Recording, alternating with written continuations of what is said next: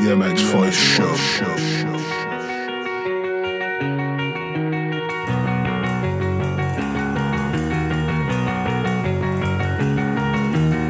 I took her out, it was a Friday night. I woke alone to get the feeling right. We started making out and she took off my pants, but then I turned on the TV, and that's about the time she walked away from me. Nobody likes you when you're 23, and I still more abuse my TV shows. What the hell is ADD? My friends say I should act my age. What's my age again? What's my age again? Then later on the drive home, I called her mom from a payphone. I said I was the cops and your husband's in jail. The state looks down on sodomy, and that's about the time that bitch hung up on me. Nobody likes you when you're 23, and I still wanna lose my prank phone calls. What the hell is call ID? My friends say I should act my age. What's my age again? What's my age again? What a weekend we had in Germany. Episode 13, the MX5 Show, is brought to you by 24MX, Europe's largest e-commerce store, bringing you knockout prices better than a Jacoby right hook. First of all, thanks to our sponsors, Talon Wheels, Extra Triple Clamps, Leap, Recluse Clutches, Atlas Braces, for all your support. We really do appreciate it. I'm James Burford, alongside me is part-time MX5 editor Lewis Phillips. And in the studio, as always, our very patient producer, Rob from Jukebox Beats. Hi, Lewis. Hi, I'm not part-time, so before you start spreading rumours. You are? I am not. So we've already discussed this. In last 4 days, you've done an interview for RacerX, and you've done a podcast for On Track Off Road. And me and Adam did a great podcast on Track Off Road. Yeah. So, I don't think it's up yet, but if it is, I'd probably recommend going over there and listening to that one. Yeah, if our bosses are listening to this, then Lewis is moonlighting not just on one website now, but on two. I was pushing the business forward on all of those websites. Yeah, whatever.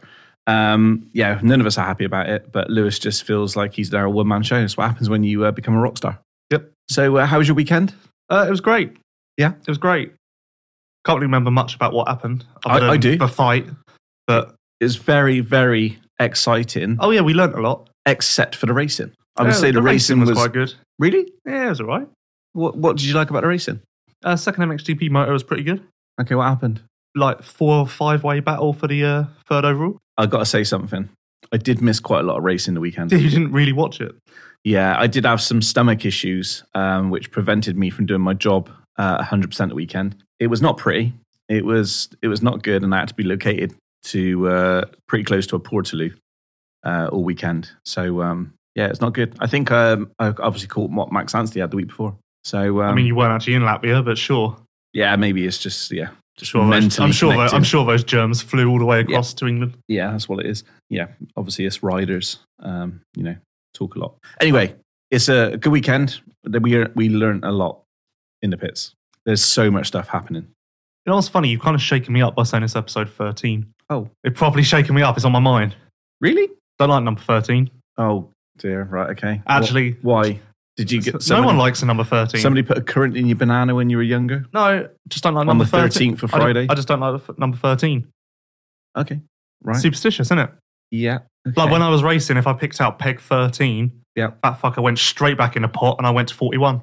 Ain't a fucking chance I was sitting next to number 13 before a race. So, hang on a minute. If you picked out 13 peg, instead of having 13th position on the start, you put it back in and just went to the end. Yeah, not a chance was I going to sit next to number 13. Not a chance. But didn't you say you only had one whole shot in your whole career, so it wouldn't have made any difference anyway? No, just for bad luck. I'm not sitting next to number 13. So did you have a lot of good luck in your racing? No. Exactly. I didn't want it to go worse, did I? Okay, yeah, sure. Number 13's a fucker. So fuck knows what's going to happen in this. Right. So I'm glad we've cleared that up for everybody. Are the foundations strong in this room and stuff? I hope so. Right. I see that you've come in really positive today. Well, it's just number 13. It shook me. I'd just like to apologise to everybody. This is obviously going to be a really shit show now because Lewis has got in his mind that it's 13. So, okay. We're just here for survival. Right. Let's just try and get through this. MXGP. It's not quite the same without Herlings in Caroli. No. And let's face it, guys just looked like he was in complete control. And didn't actually look like he was trying, well, not trying, but pushing to his full ability at all, which is worrying. I got to be honest, he looked so in control the weekend.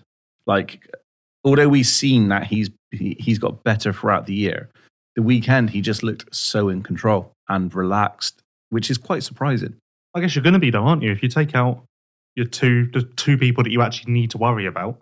But it was like he worked hard in the first few laps, and then as soon as he had that 10-second lead, he was kind of coasting. Well, he did crash in our first lap, in our first race, didn't he? After 4 laps, I was in a toilet. I think that woke him up a little bit and made him sort of realise that actually I've kind of got this pretty easy now, and I don't really need to be making mistakes like that. No. And I did notice that he kind of settled into it a little bit more in the second one. Like he was leading Jonas by 2 to 3 seconds for half a race. But you could visibly see that he had more in the tank. And even when I spoke to him after the race, I said, like, I felt like if someone had challenged you, you could have just kind of gone, watch this, and turned it up. And he had a right little giggle to himself. So I feel like that tells you everything you need to know, because it was a proper, like, yes. Well, you had some really good podcasts on the weekend, didn't you?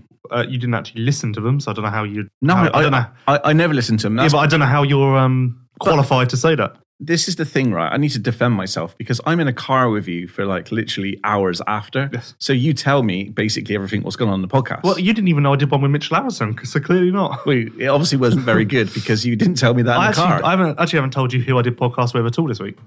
I thought you did. No, name. Okay, I did 9. Name them. Prado. Yep. Harrison. Yep. Geyser. 3 obvious ones. Geyser. See, I didn't tell you anything about my podcast. Bollocks. I actually didn't. Because I remember I was thinking, I was like, oh, not one person at MXY's even asked how my podcast went, who I got, and whether they were any good. I tell you what's actually really surprising is the views. I can't believe how many views you actually listen. I smash this show. You do not smash. I do. My stats smash this show on the Post-Race podcast. But we should mention that 134,000 listens to the podcast over the past year, which I think is freaking brilliant. Big thanks to the guy who tweeted you saying, does Lewis deserve some credit here? Did they? Yes. No, he doesn't. No, because in your tweet you put this is a credit to our team, and I was like, oh, I haven't seen the podcast team around at all. I must have been missing. This is the whole reason. This is the whole reason why we don't give you any more than you need, because you're just walking around like Billy Big Balls anyway. Oh, it's so true. The race of the weekend, guys, literally was just class above. Yep, 33 points to 83 points. Wow, I'd say that's a good day at the office. That's a great day at the office. Have we got any news on Caroli? Not yet. I wouldn't hold your breath. We've been told that the hematoma is so big or something that for 2 weeks until he can have MRI, is it? Or scan or whatever. It wasn't 2 weeks. It was just basically they're waiting for the hematoma or the bruising or whatever to go down so they can actually see what's going on in the shoulder. Okay. But I think the hematoma, bruising, whatever, is from Russia, not actually from the Latvia crash, which kind of gives you a little indication of how beat up he is. But once that's done, they'll be able to see just how much damage there is and all of that. I'm not holding my breath. So that could be him done for the rest of the year, possibly. Okay. Which is just crushing. And what do we know about Herlings? Lommel or Imola. Lommel or Imola. So he had 2 screws in his ankle. He's in a cast for 2 weeks. But KTM are not concerned, but they're a bit... they are aware of the fact that before this recent injury, his ankle didn't have full mobility still, because obviously he came back sooner than recommended by the doctor. Yeah. Just quicker in the recovery process than originally thought. So the ankle already didn't have full mobility, and now it's in a cast again. So I think they're a bit apprehensive that like this might be quite difficult to get full mobility back in it, and it might take a little bit of time. So I think that'll be a big deciding factor, but Lommel or Imola. And at that point, I feel like Herling's title chances are over. Okay. It's not looking good for him. I've also got some news on the Kawasaki front. Do you want me to talk about that? You're going to say what? Well, I think I've heard through the grapevine. Well, I don't know if you're allowed to say. Why am I not allowed to say? Have you asked if you're allowed to say? Well, I don't know. It's just a rumour. I got told, yeah, but everyone knows that we know. No one. If we've been told a rumour, it means we've been told the truth. Well, I think it's fine to put out, I think. I got told not to. Oh, bollocks. Okay. Kawasaki are having a fill-in rider. Yeah. They're having a fill-in rider. That's what we can say. But probably not for Indonesia. Yeah. So stay tuned. I think I got told a PR is coming out this week, so...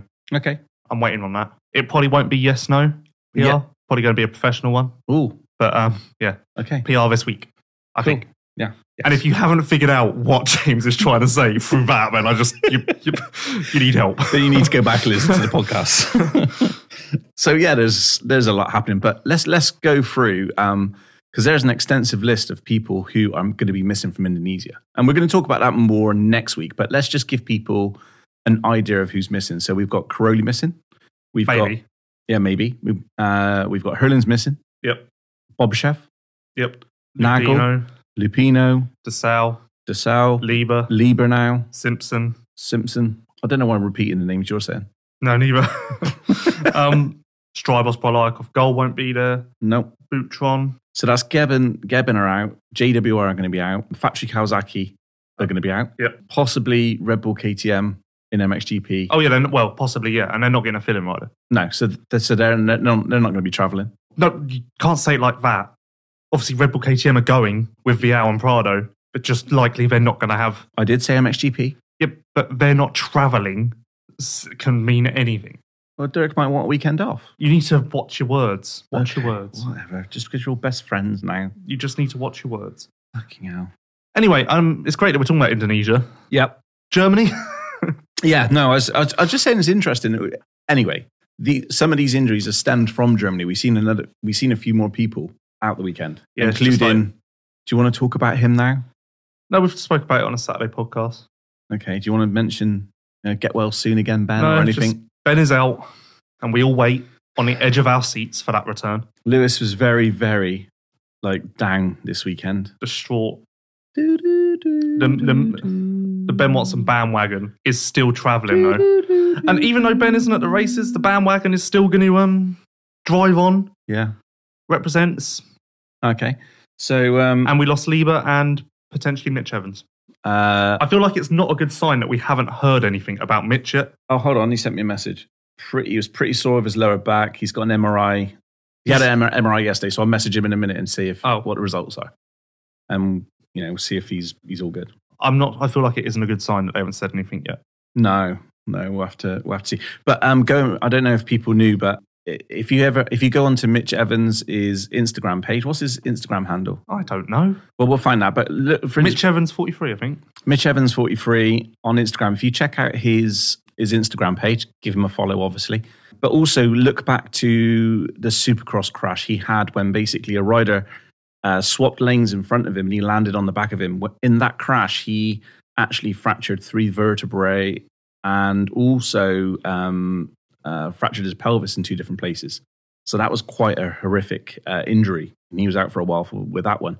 When he done this injury the weekend, he instantly felt that it was the same pain in his lower back, which is what he done in the Supercross. So hopefully there's good news, but we'll try and find out in a little bit later on in the show, and we'll let you guys know. Everyone would have seen that Ozex Open crash. Yeah, it was. And it will surprise, because I'd obviously seen it. Oh, hello. Christ. You're right there. I'd obviously seen it, and then when I found out that it was Mitch, I was like, oh, fucking hell. Yeah. Because I didn't realize, like, crazy. Crazy. Yeah. MXGP class is looking a little bit better. Did you say bear or better? Better. Oh. Because lining up in Indonesia, we literally going to see 10 riders on the line. No, don't be one of those people. I'm not being one of those people. Well, guys are Tonas, Paulin, Jonas, Sira, All right, hold on. Fevra, Van Horbeck, Jazkonis, Bogas, Monticelli, Leoc, Tixier. I don't know, I've lost count on my fingers, but 15. That's just off the top of my head. 15. And there's more because that was off the top of my head. Okay. All right, calm down. Quite impressive that I listed that many off the top of my head. Fucking hell. Jesus. You woke up wrong side of bed this morning. No, just don't 13. be one of those 10. There's never been 10 people on the line. There's never. That's just a myth. Okay. For God's sake. Can we come back to MXGP? What? I tell you what. It's your show. No, I feel like we need to talk about Punchgate. All right, let's talk about Punchgate. We've seen this brewing because let's go back to France. Ben Watson was just coming up the second. I think it was a second turn coming up the hill. Seen Jacoby out behind him, edged out to give Jacoby room. Jacoby was wide open, trying to go on a fast lap in timed practice, and literally nearly took out Watson, even though Watson went over. And then what we can only assume is lots of hand signals and blah, blah, blah, blah. The odd death threat may have been thrown around. The odd death threat. So we've seen this brewing, and I think it stems from the pressure which is currently on him at the moment. Then, it's his last year in MX2. The German GP was his chance to win in front of, and probably his only chance to win in front of his home crowd. And he didn't, let's face it, he didn't bring his A game, did he, the weekend? First moto was all right. He was third in the first one. Yeah, but Second I'm one he talking crashed. about winning. Oh, he's never going to win, is he? Well, I don't know. We've seen. No. Prado? He's not going to win? No. Okay. You really think he could have beat Prado? There was times this year. Was it Portugal? Yeah, in the qualifying race. Yeah, there's times this year when he has been looking fast, and so just give credit where credit's due. Yeah. I'm trying to build this story up, right? Okay, you just keep building. Just come in, fucking rip it right open. I bet you didn't do this on Adam's podcast. I just heard you say that he was going to beat Prado, and I shook a little bit. Okay. God damn. I don't know why I bother. Anyway. So basically, he's coming to German GP, huge amount of pressure. This doesn't justify anything to what he done. You know, and the fact of the matter is that, not that it's been on TV, but there's literally, you know, there's videos going around, so every kid's going to see this. I mean, you're a professional sportsman, and you go and punch another rider who is also your teammate. But what I can't understand is you actually punch someone for taking them out. Yeah, there's no excuse.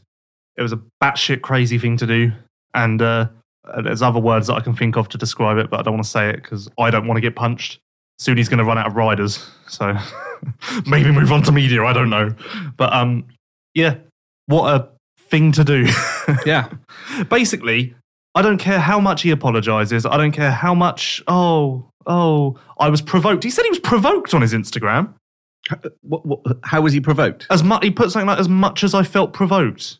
What, was he called a name for being taken as out much as you felt provoked? Well, that would be 0 then, mate, wouldn't it? Like, fucking fuck. Yeah. and this isn't an English thing, is it? Oh, this no, isn't because Sterry's English or whatever. This is to be rider. honest, I'm not even thinking about Sterry in this factor. I'm just looking at Jacoby. Yeah, this is just... I don't care who he punched. As a professional, this is not cool. And at this level as well. And I don't buy it for a second. There's some people that have said his move on Sterry was because he was trying to close the door and make the pass. For some reason, I saw Jacoby go past pit lane a lot of the weekend, and he was always hugging the inside. Yeah. Every single pass he made, he was hugging the inside, and he was hugging the inside when he made the pass on Sterry, and then decided to hook a left. Not only did he hook a left, he hooked a left, got into Sterry, and then continued to push it, because you can see him dragging Sterry along for a little bit. So like he didn't hit Sterry and then go, oh shit, and move back across. He actually stayed in it. Yeah. And let's face it, Sterry got away lucky. Oh yeah, it was high speed. Yeah. And the ground in that, I remember looking at that part of the track and thinking this is seriously hard pack compared to some other parts. And the edge over there, he could have took him right over the edge, or they could have took both of them over the edge. I mean, let's put it into perspective. That could have been career ending. Like, and how do you know? There could be, like, literally, when you think, don't be a dick. Think about this, right? You've got sprockets, you've got everything. You know, look at what happened Mel Pocock with just on a start. You got something this crazy high speed, fingers get caught in wheels, everything. Like, Sterry was not expecting to be taken out. Well, you're not prepared for that. My thing is, if you can manage to take someone out on a flat straight with no jumps and no corners and everything on purpose when it's dirty. Yeah. Because that's not racing. That can't happen. Like, you're running parallel to each other. So how the hell are you going to do that unless you go out of your way to do it? Yeah. And let's just say if somebody out there wants to argue that's racing, the punching head was not racing. Oh yeah, that was very much not racing. Yeah. And it's funny, I was talking to Tonus about it after the race because he hadn't seen it. And I was explaining how it all happened. And he was like, oh, so it was like what Hurlings did to me in St. John in 2012. And I was just like, no, not at all. But that was really bad. But that was at least coming into a corner and like Hurlings slowed down so you could see he was setting up to try and take Tonus out. So there was like a little bit of tactic and whatever. And like it was a slower pace crash and everything. This was just all out. I want to say dickheadness, but that isn't a word, and I'm going to get in trouble for saying that. So yeah, but no, it was just beyond aggressive. I just don't understand. I literally don't understand. So we've seen the video doing the rounds now because it's absolutely everywhere. And I think it was caught by a fan.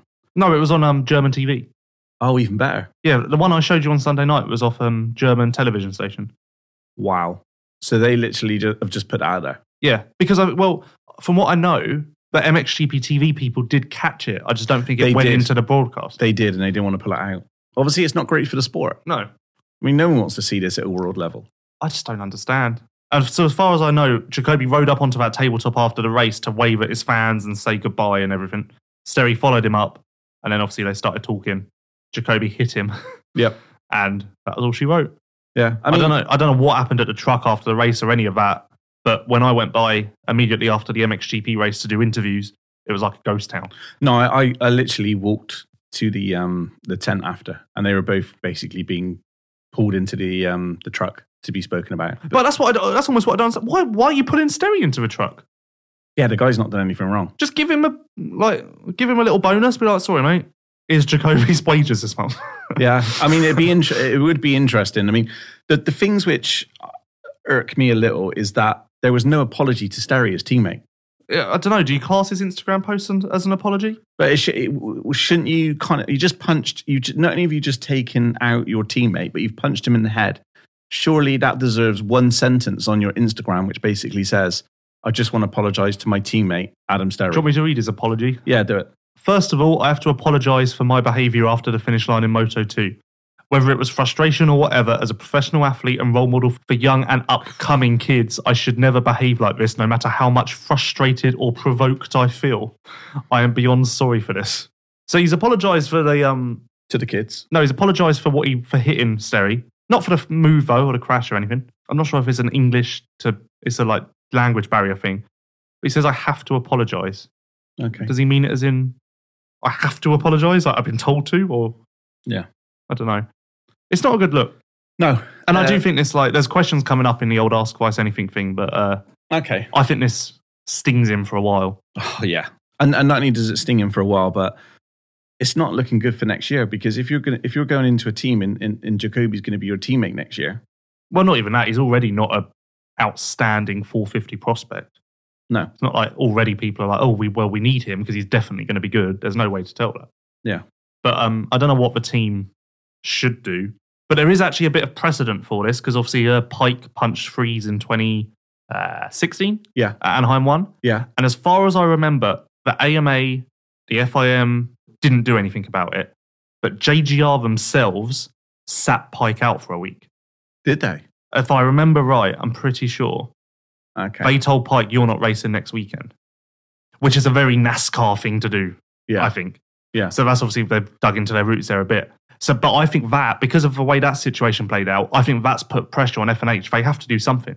I think they have to. But as well. there isn't even a statement or anything on their Facebook or anything. Like, this is where you need to have the PR people to step up and say, right, we've dealt with this. You've got to do this. Yeah. Like, for some of the teams I did PR for, I would have rung them on Monday morning or whatever and said, right, it's up to you what we do, but we need to do something about this. Like, if you don't do anything, that's just not going to help. This is not getting swept under the carpet. Just put out a thing that says, hi, us at F&H, we don't condone the actions of Henry. We are dealing with this behind the scenes. We are speaking to the riders and learning more about what happened, and we're communicating this, and we've apologized to our sponsors, and this will never happen again. You're not saying anything too specific, but at least you're like, wow, they're on top of it. Yeah. Maybe something's coming, I don't know, but it's interesting you say that as well, because the sponsors and stuff like that, they got embarrassed by the whole thing. I think the Japanese were there as well from Kawasaki. They were. So that isn't.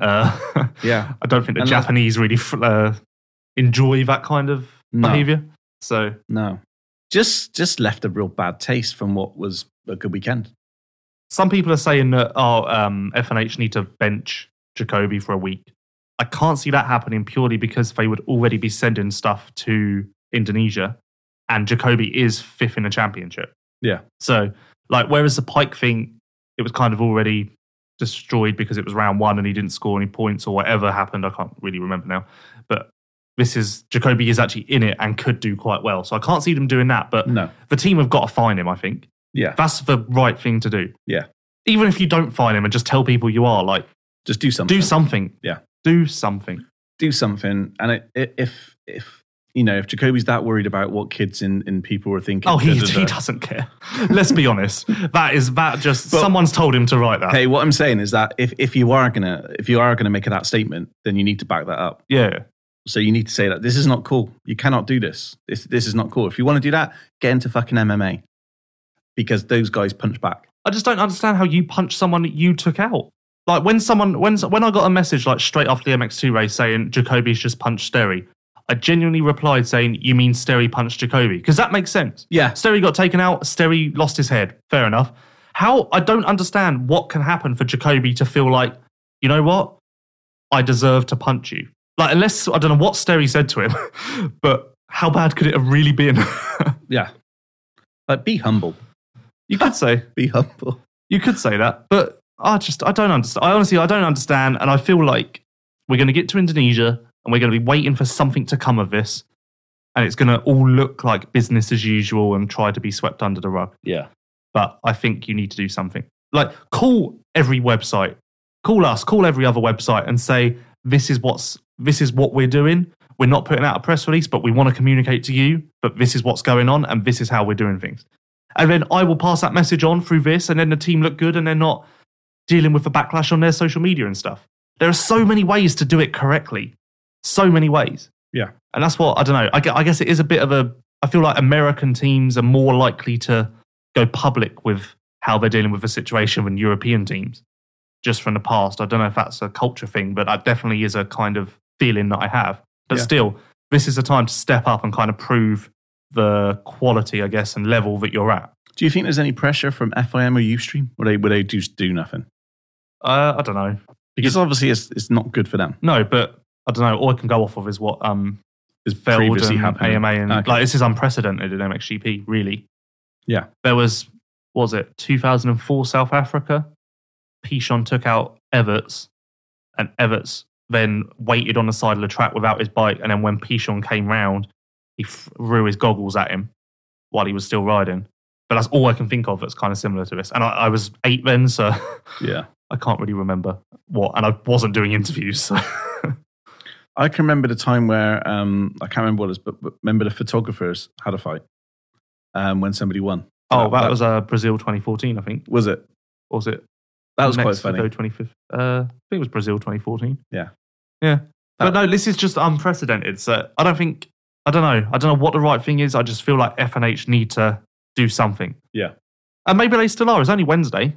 Yeah. They could quite easily issue a statement on Friday saying, now that dust has settled and now that we've had a chance to communicate to all of our sponsors and supporters and riders and staff who we rightfully wanted to talk to first, I'd accept that.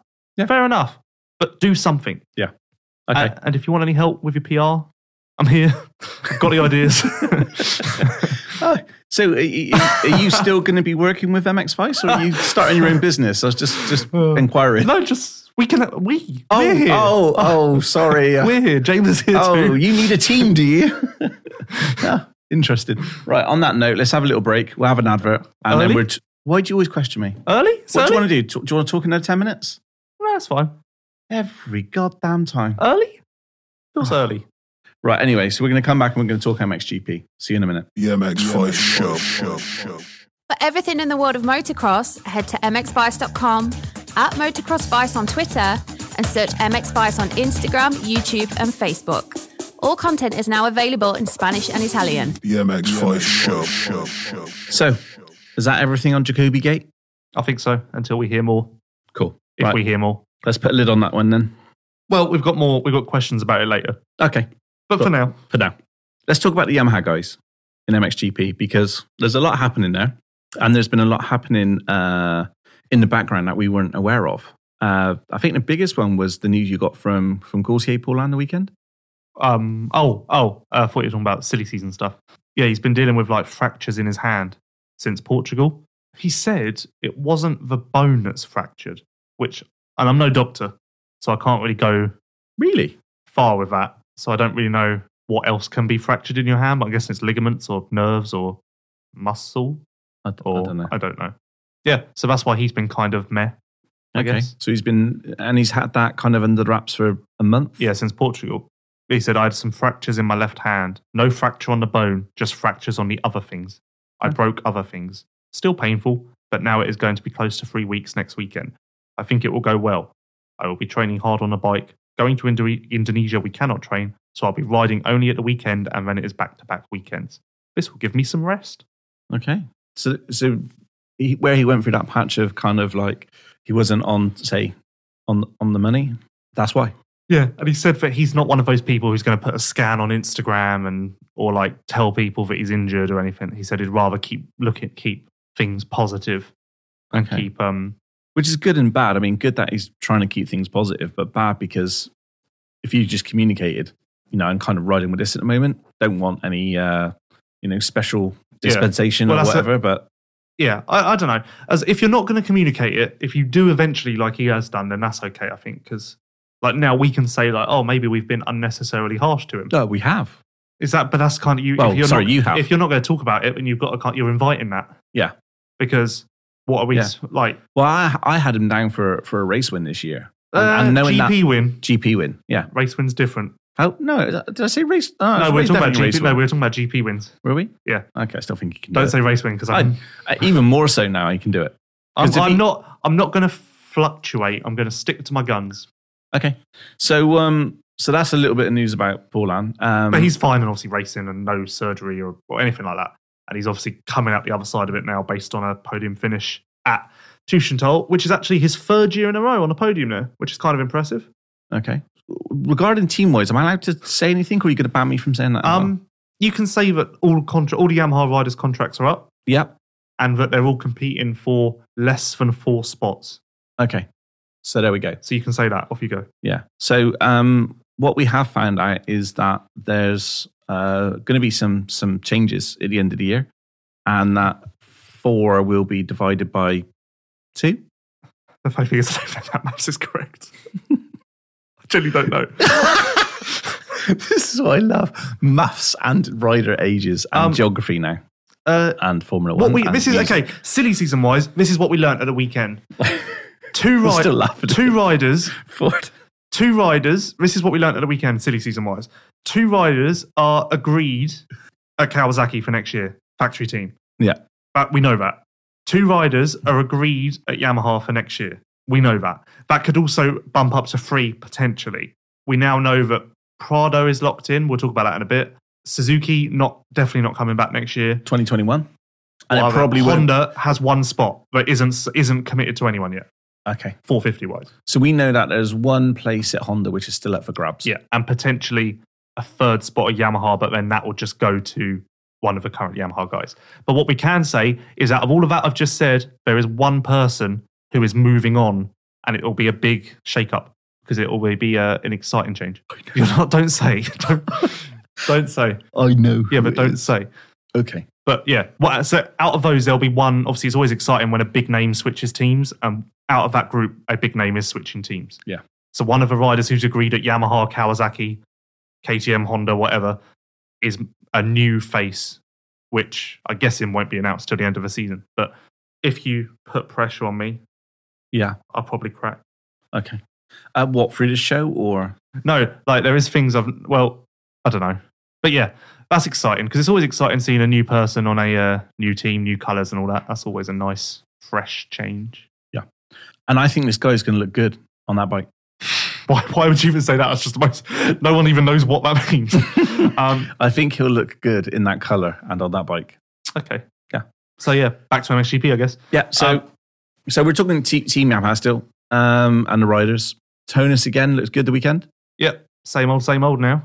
I'd almost say it was probably his worst weekend out of all the podiums because he didn't look too fiery. Like there wasn't much of a flash there, I thought. But he's consistently, what's this, 5 in a row? Yes. And it's one of those things though, if you're a team... 5 podiums but if you're a team, a row. are you taking these 5 podiums in a row, or are you taking the other 52 races that he was injured? You're only as good as your last race, Lewis, and that's what all people care about. Okay. So no one's gonna buy you for what you done 2 years ago. Well, that's bad for me because we won the best digital platform 4 years ago now. So does no one care anymore? No. And obviously we need to up our game. This is and given that you are the MX Vice editor, I think you need to take a long, hard look at yourself. I'm trying. Okay. Some Just support saying, would be nice. 2016 was a long time ago. Yep. So, best digital platform, which I think was probably down to me. Because there's no editorial stuff on there, really. It is best digital platform as in website. Except all of the... So I think that's kind of me. Okay. And then probably the next award is going to be for Sean for best videographer. Yep. Then who else? Best photographer, Andrew Conway. Then, You're not making a bit higher. well, I'm just thinking when editor might come up. I don't think it is. I don't- Or journalist. Are you a journalist? Yep. Okay. Well, officially. Yeah. You've been beaten the last few years, eh? Yeah, by everyone in the paddock. Maybe this year is your time. What were we Okay. talking about? We're talking about the Yamaha MXGP guys. Tonus, 5 podiums in a row. Great work for, Wilvo this year. I mean, how many podiums altogether now? Altogether? Yeah. Is it 13? Paulin's had 4. Matterley, Trentino, Mantova, Tuchenthal, and Tonus has had 5. So 9. Oh, no. Okay. So great year for those guys. But I'm super impressed with Tonus. Like you say, he wasn't on fire the weekend, but still delivered a second overall and a second and a third. It's just insane how badly the season started for him. DNF 10, 6, DNF 13, 20. Yeah. And he looked good in Argentina. Yeah, but not this good. He looked good as far as 8th place. Hang on. Wasn't his, if my memory serves me right, wasn't his practice or his timed practice, he was top? What, Argentina? Yeah. No. He was 6th in time practice and 4th in free practice. Qualifying race, he was 8th. Warm up, he was 2nd. I definitely seen something in Argentina which alluded to him riding this well this year. Well, that proves that it was worth you going to Argentina with your insights. Well, it was a long journey. I won't be doing that again. It's just funny because you say you saw these things. Yeah. But you never came on a podcast after Argentina and said that you saw this coming. There's some stuff I like to keep internally. Right, okay. Yeah. I See, if you saw this, it seems like something you'd shout about. do you know what it is? I don't have the confidence because every time I come up with these things, I get ridiculed by you. So I've learned now to keep them internal, Maybe I'll just start We've writing. spoken about this. What? If it's okay for you to have an opinion and me to have a different opinion because that is what a discussion show is. Yeah, but when I have an opinion, you just start laughing at me and mock me. People don't see what I go through away from this podcast. I have to sit in a car with you for 10 fucking hours. It hurts. Okay. And We'll then discuss this off air. Okay. We'll discuss this off air. So, Jeremy. I still rate Federer and Jeremy higher than I do Paulin and Tonus. Really? Yes. Okay. Don't ask me why, Yep. except for the fact that I see things.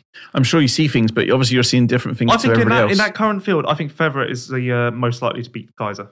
I agree with you. And I kind of thought it was going to happen at Germany, but obviously crashed in warm-up, Yep. which wasn't bad crash, but he looked a little bit worse for wear with holes in his jersey and lost his peak and dirt everywhere and everything. So that put me off a tiny bit, but I do think that is going to happen at some point. And if Federer doesn't win a GP this season for the first time since June 2016, I will be shocked because I think it's happening. Okay. He's good enough. That's what I mean. He's good enough. He can, not because of the depleted field, he is just plain good enough.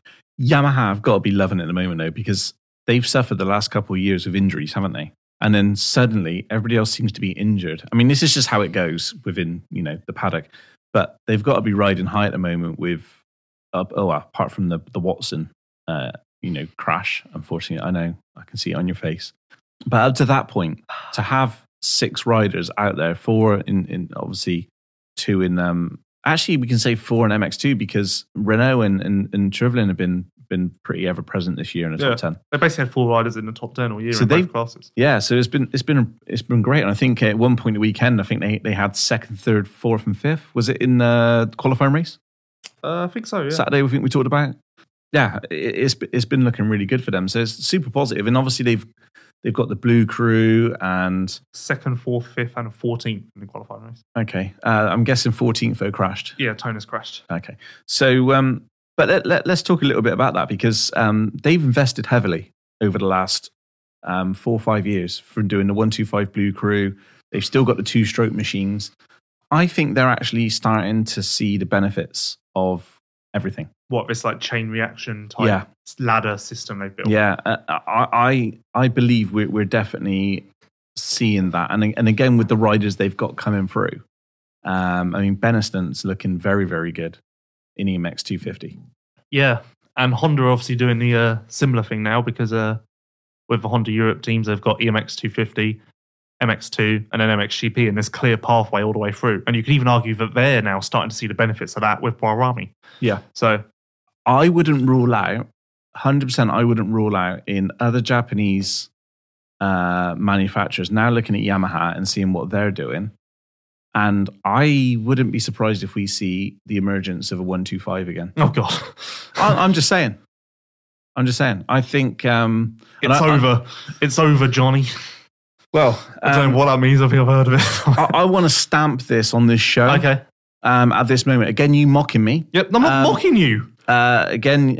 so precious. No, not precious. I'm just saying I want to stamp this because I do think you get your stamp, off you go. I do think that Yamaha's showing the rest of the Japanese manufacturers, the benefit of not having such a step from an 85 to a 250. That's fair enough, but I also think that the benefit is also having an EMX 250 program so that you can develop riders young. Like, as long as you've got that, I think it's fine. Oh no, because you say that it's because of this 125 thing. Gertz wasn't with them in 125. Watson wasn't with them in 125. Paulin only got on the team this year. Tonus was on a Kawasaki 3 years ago. Yep. Fevre was on a KTM and then a Husky.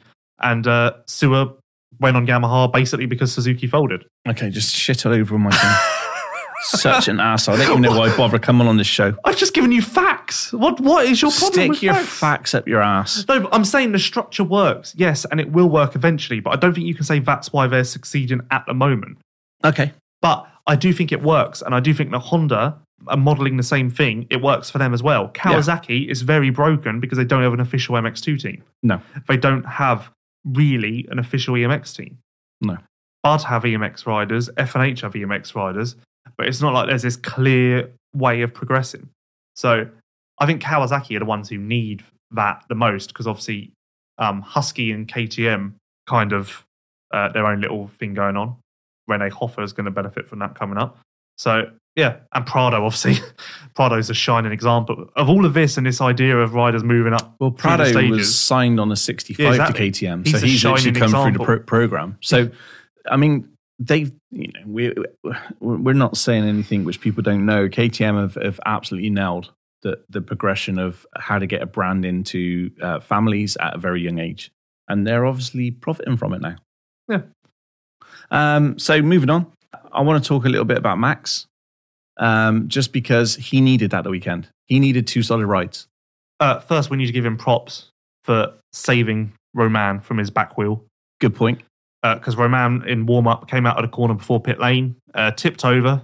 Wasn't a bad crash, but somehow his bike flipped and his back wheel was spinning on his head and he was stuck there. There was no chance he was getting out of it and no one really ran over to help. Max came around on his lap, saw Romain, stopped alongside him, got off his bike, lifted the bike off of him and then rode off. Yeah, just that. What a guy. Yeah. Not all heroes wear capes. No. Sportsmanship of the Year award. I like that. Good. We better get the trophy shot on it. Yeah. And didn't actually, didn't kind of talk about it or anything else, did he? No. Just done it. Yeah. I don't know. I like that. I thought that was I think that deserves props. Yeah. Similar to the Mike McDade, Will Hahn thing back in the day. But he needed those 2 rides. Yeah. But he didn't. I don't think he rode better or anything like that. He just got starts. And that's a story for so many riders. Yeah. Like, I agree. He got starts, and this is what he does with a start. Give him starts every week, he'll be podium contender every week. Yeah. That's just how it goes. Put Suwa in a good start. Suwa even said it to me last week. If I have a good start, I know I can contend for wins and be on the podium. If I get a bad start, I just need to accept that I'm going to finish 8th, and that's fine. Because you can't do much else. Even in a depleted field, you can't do much else in a class as strong as MXGP. But, yeah, he just needs starts. That's all it boils down to. I've been proven right with what I've been saying. Yeah. And his teammate Koldenoff seems to be... he's alive now. Yeah, seems to have finally woken up. Not sure what has led to that change now because Latvia and Russia were very meh. Yeah. And obviously it's a back-to-back weekends. But he's turned it around and that's good to see. Not that he's under any pressure because he's got a contract with stand-in for next year. Yeah, it'd be interesting. Maybe when you spend some time in Indonesia, see if you can interview him and get to the bottom of it. Yeah, I was going to interview him in Latvia, but I went to someone else. Okay, as you do. And then let's talk a little bit about Jonas as well. I know we're chopping and changing. He thinks he should have taken up gymnastics. Well, he's actually supplying us with some amazing content this year. He said that we curse him, and he needs to find out where we're stood in free practice so that he can be a bit careful. Didn't you come back and said that? Was it his sister or something, or was it his girlfriend or sister? I can't remember. Sister. He was like, "Oh no, not again!" When he found out that we'd actually caught it. Yeah, sister came out I think it was his sister came out the truck and was like, "Pauls, have you seen your crash?" And he was like, "No, who caught it?" And then his sister was like, "MX Vice," and he was like, "Oh, not again, bloody hell!" So yeah, very cool. Yeah, well, I'd definitely give him an 8.6 for dismount. I just don't understand how his helmet didn't touch the ground. I genuinely don't understand how that's possible. Yeah. And also the fact that his legs and feet were the force that took that bike to a front flip. Like, how much force must have been pulling going up through his feet for him to actually drag that bike into a front flip? Holy moly. Yeah. And also, actually, Lieber, obviously out with a fractured elbow, did exactly the same thing as Jonas in that first race. But just didn't get away with it. No, like got a bit squirrely at the bottom. And actually, did I show you the crash? Yeah. Oh, got a bit squirrely at the bottom and then got sort of similar thing, like started flying all over the place. And he was going so fast and carrying so much momentum that off of his bike, he got carried all the way to the top of the jump, which is crazy, I think. Yeah, just and the also, momentum. How lucky did he get? Because he crested the top and then laid on the top with a fractured elbow. Had he just not quite made it to the top, he would have come rolling back down with a fractured elbow. And imagine how painful that would have been. Yeah. Because that elbow would have taken like 7 different individual hits on the way back down. Yeah. So that would have hurt. Yeah, that would have been bad. So yeah, but that was a gnarly crash. And he's obviously, I guess he'd be out for the year, fractured elbow. Elbows aren't exactly a nice thing to injure. No. But then fractures are always a bit hard to breed because... But Jonas did look good second moto. And to bounce back from that crash as well again. Yeah. I think the whole Jonas Sewer story is going to pick up from MX2 quite nicely because they're both finding their feet and they're starting to find each other on the track again, which is always interesting. Yeah. It's always funny how things play out. Like I was thinking at the weekend, 2 years ago, we were watching Sewer and Jonas battle at Tuchenthal. And if you'd told us that in 2 years' time they would both be battling in MXGP, but Jonas would be on a Husky and Sewer would be on a Yamaha, it would have been like, what? Yeah, really? Yeah, just funny. Life moves on, I guess. Yeah, I mean, I don't really, go through the list or whatever. Jazzakonis not looking the same. It's been a while. Yeah, not really sure. Did you speak to Armin this weekend? I saw he had quite a big crash. Oh yeah, that happened in front of me. That was a big one. What were you doing over there? No, it's pit lane. No, he had a crash in pit lane. Oh really? Yeah, he had a big one. There was in another pit lane. one. I don't know if I can show you it. It was on his story. Okay. I haven't seen that one, but he literally had a similar one to Jonas, but in pit lane, and that was a little bit. And he got up and he was limping, but he seemed to be fine because he obviously rode. But and his results weren't down on what they've been previously. But after the way that the first few rounds had gone, if you'd said that Jazzakonis wouldn't have a podium at round 10, even with all these injuries, I think a lot of people would have been surprised. Okay, 2 riders I want to talk about. One is who finished 13th overall, which was Anton Gol. Yep. The floor is yours. Yeah, so I know the guy worked so hard and to actually put in 2 solid rides, finished 13th overall. He picked up pretty much more points this weekend than he did in the rest of the GPs put together. So he only had 16 points up to this point, and now he's on 30. So I think it was a solid ride. I think the track suited him. It was quite technical. It was rough. It slowed other people down. And he was charging. So that really stuck out for me. And the second one would be the return of Valentin Guillo. And I was quite shocked to see him out there because when we spoke to him, I think he was in our hotel. So we spoke to him the night before. And he just mentioned that he's not fit. He's not race fit. Yeah, he even said in my interview that he needs to get rid of some fat. Yeah. He's just not used to running that pace or those times as well. So to go out and get, was it 14th overall? And he was looking just outside the top 10. He was looking good for it.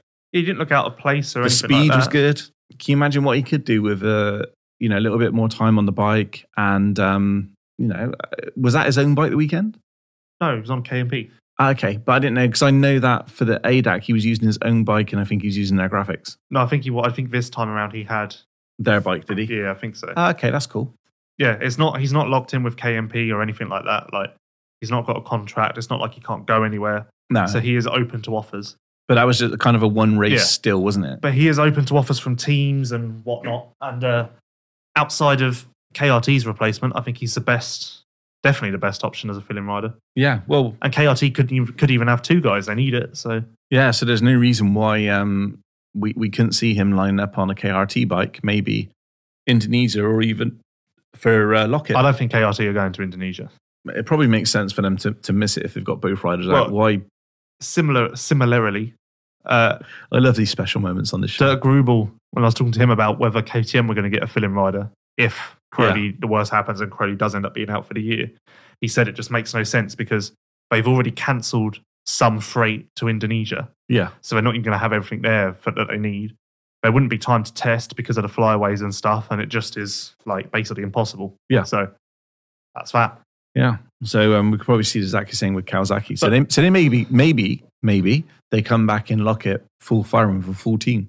Gebben have got to put someone on Lupino's bike. They weren't even there at the weekend.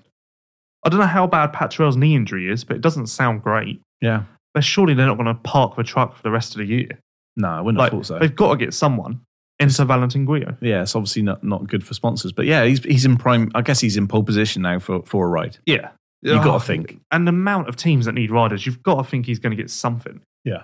And if he does get something, then it's going to be a high-pressure situation because it's going to be kind of a do-or-die situation. Yeah.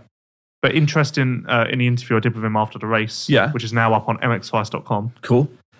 Good site. I asked him if he had any regrets about anything he's done over the last 12 months, as far as because obviously he did get offered a ride with Standing Construct for this season. Yeah. But he turned it down because he thought that he could get better results and get better offers and better money. And obviously didn't work out that way. Damn. So, and then there was other things. So I basically said, do you regret anything you've done over the last 12 months? And he said he doesn't. But there is one big regret he has in his life, which I didn't even ask about, but I was more than happy to take it. Okay. He got offered a deal with factory Suzuki for 2015 and 2016. Is that when Everts was running the team? Or was that before? 2016, Everts started. Okay, so... But, so he so would have been in the crossover. Sylvain Gabors, yeah. And he said that it was a massive contract for MX2, and he was too young and inexperienced to realise what was in front of him and take it. Wow. And he said to this day, that's his biggest regret. Damn. So he could have been on a Suzuki at that time with Jeremy? Yeah, I'd guess so. But then there's people who say oh, well, who cares? The Suzuki team went up in flames anyway. No, that would have been a great opportunity for those 2 years, and then who knows where that would have taken him. Because once you're in this factory rider club, it's quite hard to get out of the club. Yeah. And once you get out of the club, it's very hard to get back into the club. Yeah. If you'll notice, factory riders tend to look at factory riders for their team. Yeah. They don't look at the satellite. It's weird how it all clicky thing works, but there is so much difference though between a factory team and a satellite team, and that goes with the not just money, but the whole testing and the amount of people on a team, the resources, that type of stuff. So I guess, and those factory riders which are in that club find it very hard to adjust when they come out of the factory rider club to a satellite club. Yep. Very hard. Yep. Because they expect, where's the guy with my new engine? Hate to tell you this, but you've got a standard engine with some, new parts. So, final word on Guillot. He is open to a fill-in deal. He wants a fill-in deal. And from this day on, he is training very hard so that he's race ready. Give Guillot a ride. That's all we're saying. Yep, I would. We believe. Yep. We believe. He belongs in MXGP. Yeah, 100%. He was number 13, but I was glad to see that didn't hinder him at all. Well, that should stand you in I'm good not going to lie. Show. So, Ander Valentin, you have no idea who that is, do you? Never seen a blanker look on your face. So, Ander Valentin, MXGP rider. Oh yeah, Valentin. Yeah, sorry, I didn't know his first name. I didn't know it was Valentin. He took number 92 this year. Yeah, I don't like that. Yeah. Have a little bit of respect. But isn't that the same as Boirami and Van Donnick? No, but like Guyot had 92 for his entire career. The second he doesn't on a team, just swoops in and takes it off him. He hasn't retired. He might have wanted like, I don't know. When I looked at the first entry list for Argentina, I was just like, But that's have a bit of respect. But that's kind of that goes down to the OAT teams. So when you become an official, basically team of within Ustream, you select the rider number. Yeah, so but I just mean like he's not going to go. Oh, I'm not going to take 92 because that's I would have. Like just sweeps in and takes it off him. Like I don't know. I just didn't. When I first saw it, I was like, okay then. No, I agree with you, but at the same time, I'm just trying to play devil's advocate. But I don't know why Guyot chose number 13. The only thing I could come up with in my head is that he's been 13 at the Nations quite a few times, and maybe it served him well. Maybe. Do you want to talk about anything else? I guess we should mention wise? Strybos went home between motos because he was ill. Yeah, that's just going from bad to worse. That whole thing. Well, he was ill, so cut him some slack. Yeah. Okay. Anything else you want to talk about? I'm just trying to get the results back up because I was off them. There's Cyril. one more. Here's a question. Do you want to talk about Cyril? Yeah, actually, he had a new. Did you see he had a new shirt on? Yeah, team shirt. Yeah, actually, looked quite good. Yeah, it looked really good. He said he was really pleased, and that the team said they had a present for him. And they gave him a team shirt, and he was very, very happy with his new team shirt. Final thing on MXGP then. Yep. So the current standings: Sewer is third, 289 points. Okay. Tonus is fourth, 288 points. Paulin is fifth, 288 points. Wow. Jazakonis is sixth, 249. Van Horbeck is seventh, 225. Koldenhoff is eighth, 220. Jonas is ninth, 219. Who gets third? Or if Crowley's out for the year, second? Tonus. Okay. Just because, and the only reason I'm picking this is through no other reason other than momentum. I go Sewer. Okay. I go Sewer. Although Fevra is 104 points down on Sewer at the moment. You can see him pulling those back. I could see him doing. Yeah. I could see him definitely getting back into that. Yeah. Now, looking at this list, I definitely see him joining those riders. But yeah, what good times. Yeah. Who would have thought we'd be so interested in second, third, and fourth? That happens every year. Yeah, but outside of Geyser Crowley and I'll tell you what's nuts as well is even after missing a round or missing 3 motos, Crowley is still like very, very, very far ahead of the rest of the field. Yeah. But that's nuts. We're only 10 rounds in. He's not scored points in 3 of the motos. What's interesting as well is you can't take away Geyser's won a lot of races this year. Oh yeah. He's on quite the run. Yeah. Okay. So let's have a little break and we're back. Okay. The MX5 Show. This podcast is brought to you by 24MX, Europe's biggest online motocross store. There are hundreds of your favourite brands at discounted prices, so head over to 24mx.com to shop now. The MX5 Show. Big news today, Lewis. Yes, we're back. Did I sound like a news reporter then? No, you just forgot, there's a very abrupt way to come back from commercial. Okay. Welcome back, Lewis. No, it's a bit meh. Oh, you really are an absolute. Big news. Yep. Prado is not going to America. No, which we kind of knew anyway, you could kind of make an educated guess that wasn't going to happen. But now, for people who probably don't know the background because they're not in a place to know, this is a longer game by KTM, given what's going to be happening over the next couple of years. So luckily we know what's going on behind the scenes and we can kind of see what's happening. And this is a real strategic move. And the reason why this is happening is because of other things which is going to be happening over the next couple of years. So this is really a savvy move by KTM. Well, yeah, it just makes sense, doesn't it? Because basically, if they'd sent Prado to America, they would have been solving a short-term problem with TLD KTM because there are problems there because that team isn't delivering results. No. If you look at KTM's worldwide racing efforts, that team is like a black mark of mediocreness. Yeah. And they're losing Mikel Raff and Jordan Smith for next year. So add that in and that's not going to get better. No. So if they'd sent Prado there, that would have solved a short-term problem. But then long-term, which could be as soon as 2021 when Caroli potentially retires maybe, they would have been left with what the hell do we do in MXGP on the Decali side? Obviously, they'd still have Hurlins, but they typically have 2 great riders. By doing this, it actually works perfectly for Prado because Prado will be able to sit alongside Crowley on a 450 next year, presuming he wins the title, which, shocker, he probably is going to. I think there's a good chance. So he can sit alongside Crowley next year, not have any pressure on his shoulders. Everyone on the team will just be saying, like, we're looking at Herlings to win the title. We're looking at Crowley to win the title. Just learn. Just take your time. There's no rush. You've got 20 rounds to figure things out. This is a learning experience. And he'll know that. He's not an idiot. He'll realise that he's got time on his side. And then 2021, potentially when he moves over to Crowley's seat and leads that Decali effort, which they've been grooming him for since the beginning of last year, he'll be ready. He'll have a year under his belt, and he'll be ready to then challenge for titles alongside Herlings. They've basically looked after their future. And the craziest thing is KTM currently under their awning, or as soon as next year, they will have 3 generations on 450s. They'll have Crowley, who is the multi-time veteran champ, who's in one generation. Herlings, who is the generation after Crowley, and still the future, really. Yeah. Like, he is still the future. Like, he could win the next 4 years. 4 might be the most for it, maybe he continues, but he could win the next 4 years. And then they've already now got beyond Herlings, the next generation after that on a 450. Yeah. Like, it's crazy. I'd love to go back in time and see if there's ever been a team that has so many riders from different generations overlapping. Yeah. Because it is insane when you think about it. But Crowley on a 450 will have his teammate, who is like 15 years younger than him, also on a 450. Yeah, that's crazy. Yeah, crazy. And the fact that he's still so young, still so fast. And the crazy thing is, this deal with KTM that Prado's got, it expires in 2023.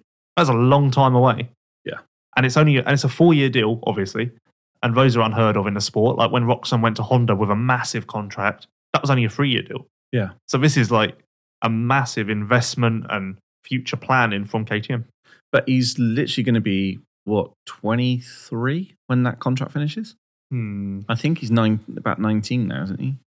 Let me think about this and do some quick maths. Which is not your strong point, ages and maths. He's 18 now. He turned 18 in January. Okay. So 22, 23? I think his birthday is around January the 5th. Okay. I think. I'm actually quietly impressed here. I think so. I remember that well. Okay. So, anyway, answers that. 22, 23 is going to be coming out of a 4-year contract with KTM. I mean, geez, he's got a huge future. Yeah, and so people are saying like, he's always said he wanted to go to America. And he has, but I've said this many times now. When I spoke to him in Tuchenthal last year, I asked him if that was still the goal, and he massively backtracked on it and said, I'm looking forward to racing a 450 with Decali. That's what he said, word for word. And he told me off the record as well, because I kind of said, like, really? And he was like, yep, I'm happy here. I want to be here. This works for me now. So it's not surprising that he's committed to that team. There are people out there who are going to say, oh, well, if he'd gone to the USA, he wouldn't have been very good at Supercross. But I actually saw him do Supercross in the off-season of 2016. He was over there for the winter with TLD KTM, just on test tracks, kind of as, a taster for potentially going there in the future. And he looked really good, just as fast as the regulars on the team. Obviously, you can tell by watching him, he's got the technique, the fluid style. He isn't rigid on the bike. Like, he can jump stuff, he can seat bounce stuff. Like, he's got all of the characteristics needed to be good at Supercross. Yeah. That's not to say that he would have jumped in and won or whatever, because obviously racing Supercross and riding Supercross are different things. But there would have been no reason why his skill set wouldn't have held him back. Yeah, so that kind of puts poo-poo to all the keyboard warriors out there what are going to basically say he's scared of Supercross. Yeah. He's not scared of Supercross. And I'm sure deep down, if you say to him, like, are you not a bit disappointed that you're not going to be doing Supercross until 2023 at the earliest? He'll go, yeah, a little bit. Yeah, but I'm sure the 1 to 2 million he's probably picking up a year is probably going to, make that a better pill to swallow. Yeah, I'm sure it will be. Yeah. What is interesting, though, is so he's already got 1 world championship. There's a good chance he's going to have 2 world championships at the end of this year. There's also a great chance that he could possibly be as good on a 450 as he is on a 250. But saying that, it might be a 350. I'm not concerned about Prado on a 450 at all. But there's nothing ruling out that in his rookie year, he wins the 450 World Championship. Oh, no. I wouldn't rule that out. No, I wouldn't either. I mean, would I say that he needs some help in the form of Herlings getting injured? Yeah. It's not unrealistic. But we've seen on his debut on a 250 that was the battle, wasn't it? On his debut on a 250, Or his debut in MX2. MX2, sorry, yeah. And he beat Hurlings. Yeah, but 450 is obviously a different game, and I think Hurlings is a much better rider than he was there. I completely get, but the other thing, which let's just say he comes into 450 and he dominates. He's going to be 21 and have 2 250 titles, maybe 2 450 titles. What do you do then? No, he's not going to dominate. Come on. This is where you out of sight, out of mind. We need to remember just how amazing Hurlings is. Sure. You said okay. You just keep saying sure. But I'm just saying, hypothetically, let's just play hypothetically. Okay. He wins he's got 2 250s, he got 2 450s at 20 years old, but what does he do? Well, continue because his contract doesn't expire. So let's just say he goes impeccable, wins another 3. At that point, he's won everything he can win. I don't think he goes to America. If you're getting it, I don't think he goes to America at the end of his current contract or his new contract. You don't? You think he's in MXGP for life? Yeah. Wow. And I think he's happy with that. He's a very family-oriented guy, stuff like that. You can take your family with you to America. Yeah, but I think he likes his whole lifestyle and things. Okay. But one of the things I thought was interesting, there was actually one thing that I noticed this morning. On Instagram, when KTM posted the news, Caroli commented saying, need more peto. Don't know what that means, but need more peto for the 450s, but we will make it happen, Jorge Prado. I don't know, just interesting, because that kind of hinted to me that there will be some kind of mentor type role coming up. I definitely think so. Which there already is to an extent, but... I definitely think so. I can see Caroli, that partnership. I think maybe that would be the one which stops him going to America. Maybe that partnership, he seems to have found a mentor in Caroli anyway. Yeah, and obviously he's still working with him closely now, and Prado will give Caroli a lot of credit for the advancements he's made in the last 2 years. But I obviously it's a natural step for that role and that relationship to grow once Caroli does step away. I don't know if we mentioned on the previous show as well. Did we mention that with Tom Vial? He actually moved his whole family to Belgium. I don't think so. Okay, yeah. So that was we found out a few months ago. I don't know if we have talked about it, but that's an interesting situation. One thing I've been wanting you to talk about for a long, long time. Mm-hmm. Where does Garibaldi get his money from, James, to run a team? How did he start that all up? Have I not told you? You have told me, but you've never said it on a podcast, and it's actually a little bit interesting.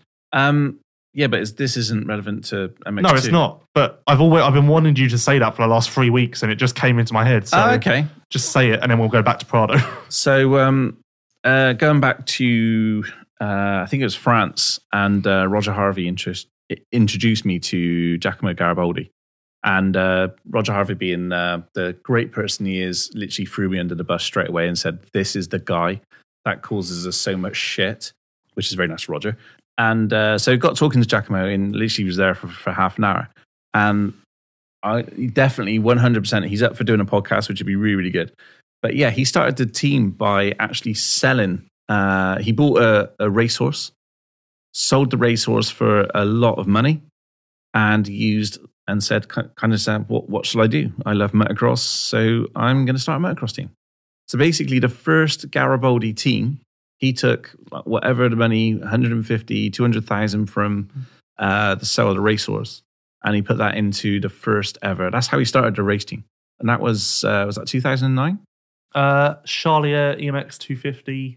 Yeah, it would have been around there. One of my biggest memories of Garibaldi starting out a team, this may even be wrong, but I swear at Glen Helen or somewhere, Charlier on a Garibaldi Yamaha at the time, because obviously they started out on Yamahas, got cleaned out by a banner. One, the old arches, the inflatable arches. Yeah. It deflated halfway through the race and it landed on Charlier. Maybe I'm completely wrong, but that sticks out in my mind. And I'm pretty sure it was at Glen Helen, and I'm pretty sure it was when Charlier was riding a Garibaldi Yamaha. Wow. And that's why we don't ever see any I'm pretty sure that. Arches. Maybe I'm drunk, but I'm pretty sure. I don't think you're drunk. Have you ever been drunk? Yeah. Really? Yeah, loads. I am right now. I was when I drove up here last night. You should be saying that. Oh my God. He's laughing. Yeah. It's funny when you think about Garibaldi. Obviously, they did, like I say, they started off on Yamaha. So had they not switched to Honda as a satellite team, this whole partnership never would have come to fruition with a factory team and stuff. Yeah, and it's amazing how it's gone. And obviously the hookup with Geyser is really, really progressed because they obviously he won the 250 championship. He came through, when he switched from KTM to Honda, it was with Garibaldi, wasn't it? Yeah. Yeah. So, great story there. Yeah. It's funny to think that Max rode for him as well. Yeah. That didn't go so well. I don't think the team was in the place that it was. No, when it's a Geyser completely was winning winning. Team, yeah. Max in I think- Max's MX2 days, he did go through this weird like streak of he was always at teams like a year early. Like he would always go to a team and then be in this weird like he'd be developing the bike, and then at the end of the year he'd move on, and that bike that he's just developed and had to struggle with for a year has gone to someone else much better. Like that happened with like 3 teams in succession. Yeah. Back to Prado. Yeah. Not surprising at all. He's going to win a title this year. It's a 44-point lead. Maybe we even win every moto coming up. Who knows? Basically, he's a guy. Yeah, And I kind of, from what I know, I think KTM will be sticking to the same next year as far as Prado and Crowley on 450s, Vial on a 250, and Hurlings.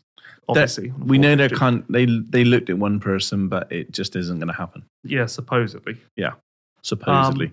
So, moving on. Yeah, no, I was just going to mention Tom Vial. I think I did already. Basically, interesting. When he signed that contract, he's moved his whole family. Did we do that or not? No, I just spoke about it on this show, Oh. yeah. But I didn't know if we spoke about it on a previous show. Oh, but yeah. just in case people didn't know. And I think I think the weekend was a great performance by him. He looked really, really good, and he definitely bounced back from a few lackluster kind of GPs. Is that fair to say? Yeah, well, no. I had this conversation with Dirk Grubel. I feel like we all need to settle down, because obviously he had a podium at Matley, he had a podium at Trentino, then immediately expectations hiked up. Let's not forget where he was last year, how inexperienced he is. Like 7th place, 10th place, even if he comes 19th one week, it's all fine. We all just need to kind of take a step back and say, like, almost whatever, it is what it is, I guess you could say. Whatever will be, I guess. But he's second in the world.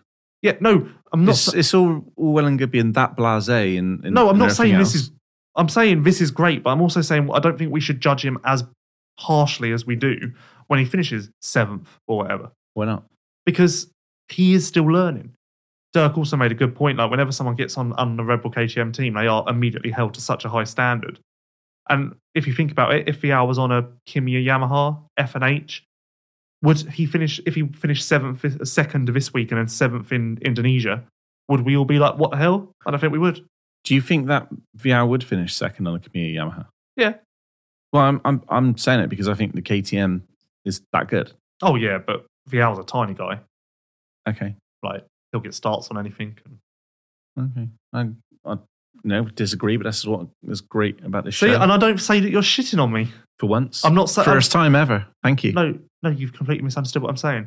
Whenever I disagree with your opinion, you immediately go on for 5 Anyway, minutes moving saying, but you've just disagreed with my opinion, and I'm not even concerned, because that's how this thing works. Okay. So you've been bashing him for about the past 6 weeks. Warami. I haven't been bashing him, I'd say. I'd say it's just...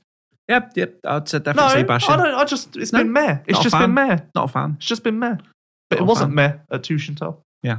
Fair play, I guess.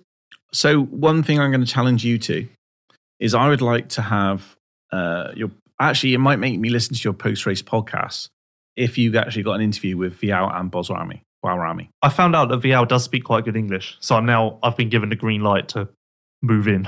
Okay, so I'd definitely like to listen to 2 of those podcasts because I don't really know much about these guys coming up from EMX 250.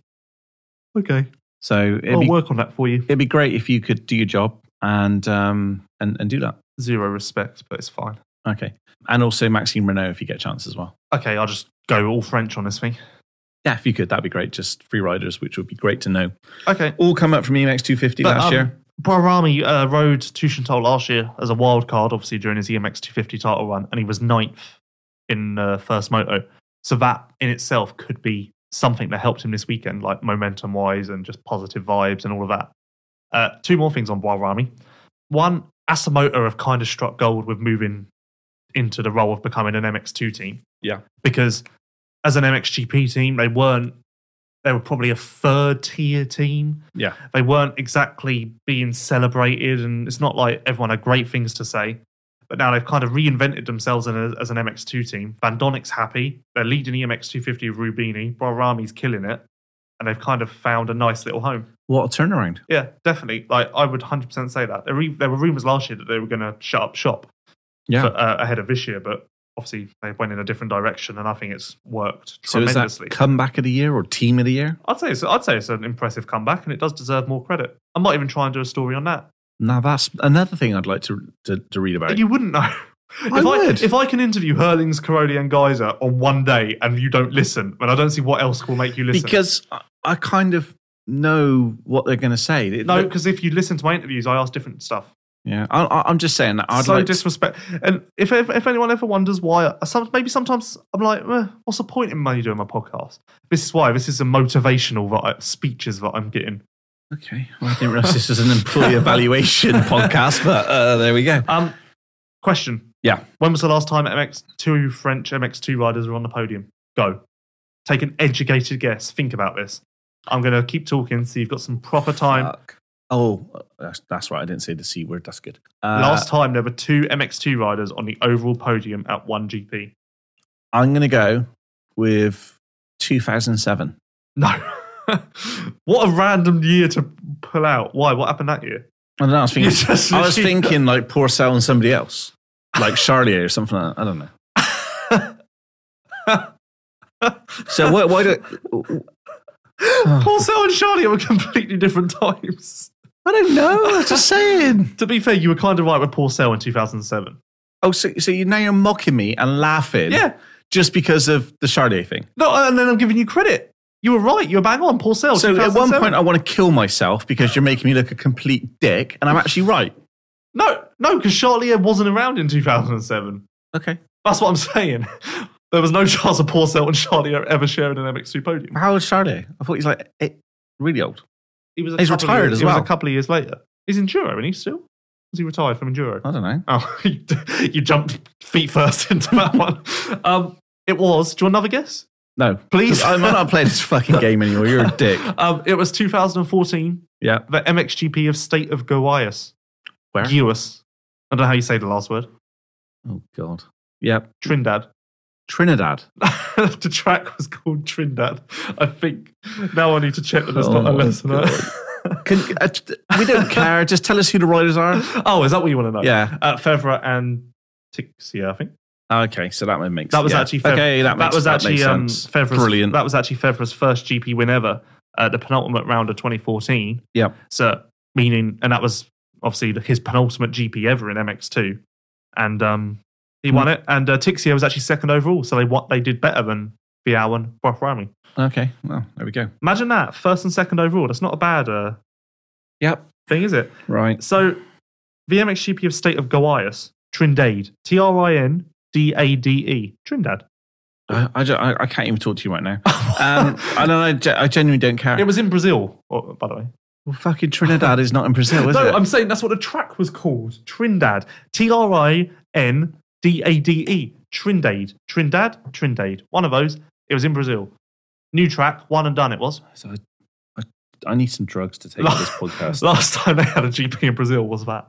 Do you want to talk about anything else? Or... Just rocked your world. I'm so over it now. I want to go home. I'll tell you one person. Pourcel and Charlier. Fuck off. One person who I really kind of actually was impressed with this weekend was Bas Vassen. Oh yeah, he's on the up. And credit where it's due, who's been there a while. Yeah, no, I'm fair play to you. You've seen this at this, way going back to January, and but I definitely, okay, it's took me a while, but I liked it. I liked what I seen the weekend. And he looked good. He's now beaten his career best as well, which was at Ottibiano in 2017. Yeah. Yeah, 17. I'm just going to say because probably you're going to know. It was either 2017 or 2018. I can't remember what one. I think it was 2017. But yeah, he's beaten that now. And obviously that came in the sand, and this is on hard pack. So he's stronger in the sand. So even that is a nice little sign that things are progressing well. Yeah, I was super impressed with his performance the weekend. Looked really, really good. charging forward as well. It's not like he's lucking into these things. Nah. Beaton looked like he was back to his normal self. Yeah, and which is good because we need that. We need these people. Like we need someone like Beaton to get back to where he once was and compete for podiums. Did he crash in one of the races? Yeah, as well? first one. Yeah, so He actually probably would have had a shot at the overall podium. yeah, he was looking really good the weekend. Great to see him back. And another rider which kind of like stuck out, which you're just going to laugh at this one. So Lesiado? Yeah. Yeah, I agree. Yeah. I don't think anyone would have put him in the top 10. No, Ever. I watched him the weekend. His style, his choice of lines, and he was charging as well. There's another guy who kind of like stuck out from the weekend. I don't know whether the track suited him or moons aligned or whatever, but definitely looked really good. It is amazing to think he was EMX 250 champ. Yeah, you quickly forget that. Yeah. What was that, 17? Yeah. Yeah. Oh, look at me. Do you know what that is? Pat on the back. That is, yeah, because you don't fucking ever do it. Mitchell What? Harrison, he's on a nice little run. Mitchell Harrison, he looked 12-12 really good. in Latvia. And he was in my MX manager team. 12-12 in Latvia, 8-10 in Tushental. So that's Yep. a nice little run. Consistency was lacking when he first got over here. So to kind of crack that is the first hurdle. He was going forward as well. I was gutted for Dylan Walsh because he was really, really, really, really good here last year on a Diga Procross bike as a wild card. And he was good in practice. I had high hopes. I was really quite excited because I was like, this will be a nice little breakthrough. And then he crashed on the first lap of the qualifying race and was miles down and had a bad gate pick for Sunday and then got bad starts. And that was all she wrote. So that sucks, but that's the nature of the beast, I guess. So he's just trying again in Indonesia. Yes, yes. Darian, we thought he was going to be a little bit better and the track would have suited him a little bit more. It was the same thing. Bad qualifying race, bad gate pick, bad starts. That was all she wrote. Yep. Although he did have a bike problem when he was pushing the top 10 in the second one. So that contributed. But the only good thing for him now is he has a break before Lockett. Yeah, DRT aren't going to Indonesia. Yeah, so this is great for him because he's going to be able to hopefully, because he's still suffering with Epstein-Barr, he's not getting any further forward. We were talking to him the weekend, still not training, literally just turning up and riding a bike. So maybe, just maybe, without having these back-to-back GPs, he can actually get some rest. It does suck because I think right now there's a very, very, very real possibility that he's not going to be better at all this year. No. And obviously being his last year in MX2, that's fucked it basically. Yeah. Which honestly just sucks, but things happen, I guess. There was obviously talks or at the beginning of the year, there seemed like a chance that he could be going on to Pro Circuit for next year and therefore returning to America when he finishes his MX2 career. But it doesn't seem like that's going to happen now, so I don't know what he's going to do next year. I think we're going to see him on a 450 Kawasaki. Yeah, because he's obviously already got a deal with DRT. Yeah, he has the option for another year, or they have the option for another year. So I can see them running him on 450. Because I can't see it being a good choice, him going back home and joining a lesser team. No. Because like, look at Mitchell Harrison. He got offered a factory rider merry-go-round and landed on a Rockwell Yamaha at the beginning of the year and couldn't even finish a race. Couldn't even line up for a race in some instances. Can you see Mitchell Harrison going to DRT? It makes sense purely because of this love that Dixon has developed for Americans. Yeah. So that's his next project. Maybe we should Whether ask it him. will happen or not, I don't know. But he's kind of, if you take Darian out of the equation, he's actually got a clean slate to work from. Okay. Doesn't really seem like silly season. There's much MX2 silly season talk. No, I mean, well, Now that I think about it. so Prado and Viara are just locked in. Guarami's still going to be on some type of Honda program, I guess. I don't know. That's what I mean. There's no talk. There's so much going on in MXGP that people are forgetting about MX2. So we know Vlandren's going up.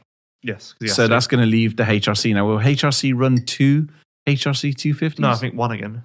So they're just going to run one again? Yeah. Okay. Can you see them run none? No. Okay, not just like leave it to 114? No. They're just not... No, because that was a rumour this year. Coming Okay. into this year, there was a rumour that 114 were going to be HRC's official MX2 effort. Yeah. And that didn't happen. Okay. I think they will continue. Because both teams are owned by Garibaldi. Giacomo Garibaldi, yeah. Racehorse business is clearly doing well. Very good, yeah. Olsen's not going anywhere. Beaton's not going anywhere. No, both on They're long-term deals. Both, And that carries over to the new Husqvarna effort. and I'm guessing Vassen's going to be on Hitachi next year. I think his deal might be up. So Where else is Bas going to go? Can you see him go anywhere else? no, Okay. I'm looking forward to having Vlanderen back in Indonesia. Yeah. Because if you look at it now, we're missing Ben and Calvin, and those are 2 third, fourth place riders, and that adds a lot. Yeah. So we need Ben and Calvin in that group I can't- massively. I can't see Calvin being outside the top 5 either. Oh no, I wouldn't say so. No. I think he'll come back with a bang as well. I'm not sure where his status is at as far as riding and training and everything, and how long he's been back on a bike. But He's back on the bike now. but I mean, for how long and how prepared he's going to be for Indonesia? And all that. I think on last week's podcast he said he just got back on a bike, so he's been on there for a week. So, but yeah, he should be quite good. Yeah. And that'll be a nice little boost. It's nice to have someone return in Indonesia. We spoke about Mitch. He had an unfortunate weekend. Yep. Did you message him like you said you were going to? Yeah, messaged him. I'll just check. Nope. So he's not got back yet. Anybody else want to speak about Sterry? Well, we kind of know what's happened to him. Lisiardo, great race. Van Donink, bike went in second race. Otherwise, he would have finished about 8th, 9th overall. Yeah. He's been all right. He's Yeah. still riding with a torn ACL. Wow. That hasn't recovered. Shocker, I know. Usland, not. Yeah, I wonder where he's going after this year, to be honest. I feel like this might be curtains. Well, he's probably going to have to go MXGP anyway. No, I think that was a thing that people thought, and he's actually got one more year. Oh, has he? I think so. Okay. I'm not sure. I don't But yeah, know. bit of a, not great for him at the moment. Not at the moment, all year. Yeah. And someone who did look really, really good the weekend, but just, I don't know what happened, but Brian Moreau. Yeah, Moreau Had the speed, he was flying, but just crashed. I guess that has been his MO his entire career, and I guess there's just more of a spotlight on him now that he's in MX2, but he's got to figure it out at some point because, yeah. He's obviously got the talent. Well, yeah, and that's enough to keep him signed, and I think everyone's waiting now. Cool. Well, on that note, is there anything else you want to add to MX2? No, my laptop's dead, so I can't see results. Haha, brilliant. Need to get yourself an iPad. Right, so let's wrap that one up. Let's have a little break, and then we'll be back to talk questions in a little bit MX Manager. Yep. Let's do it. Yep. The MX5 Show.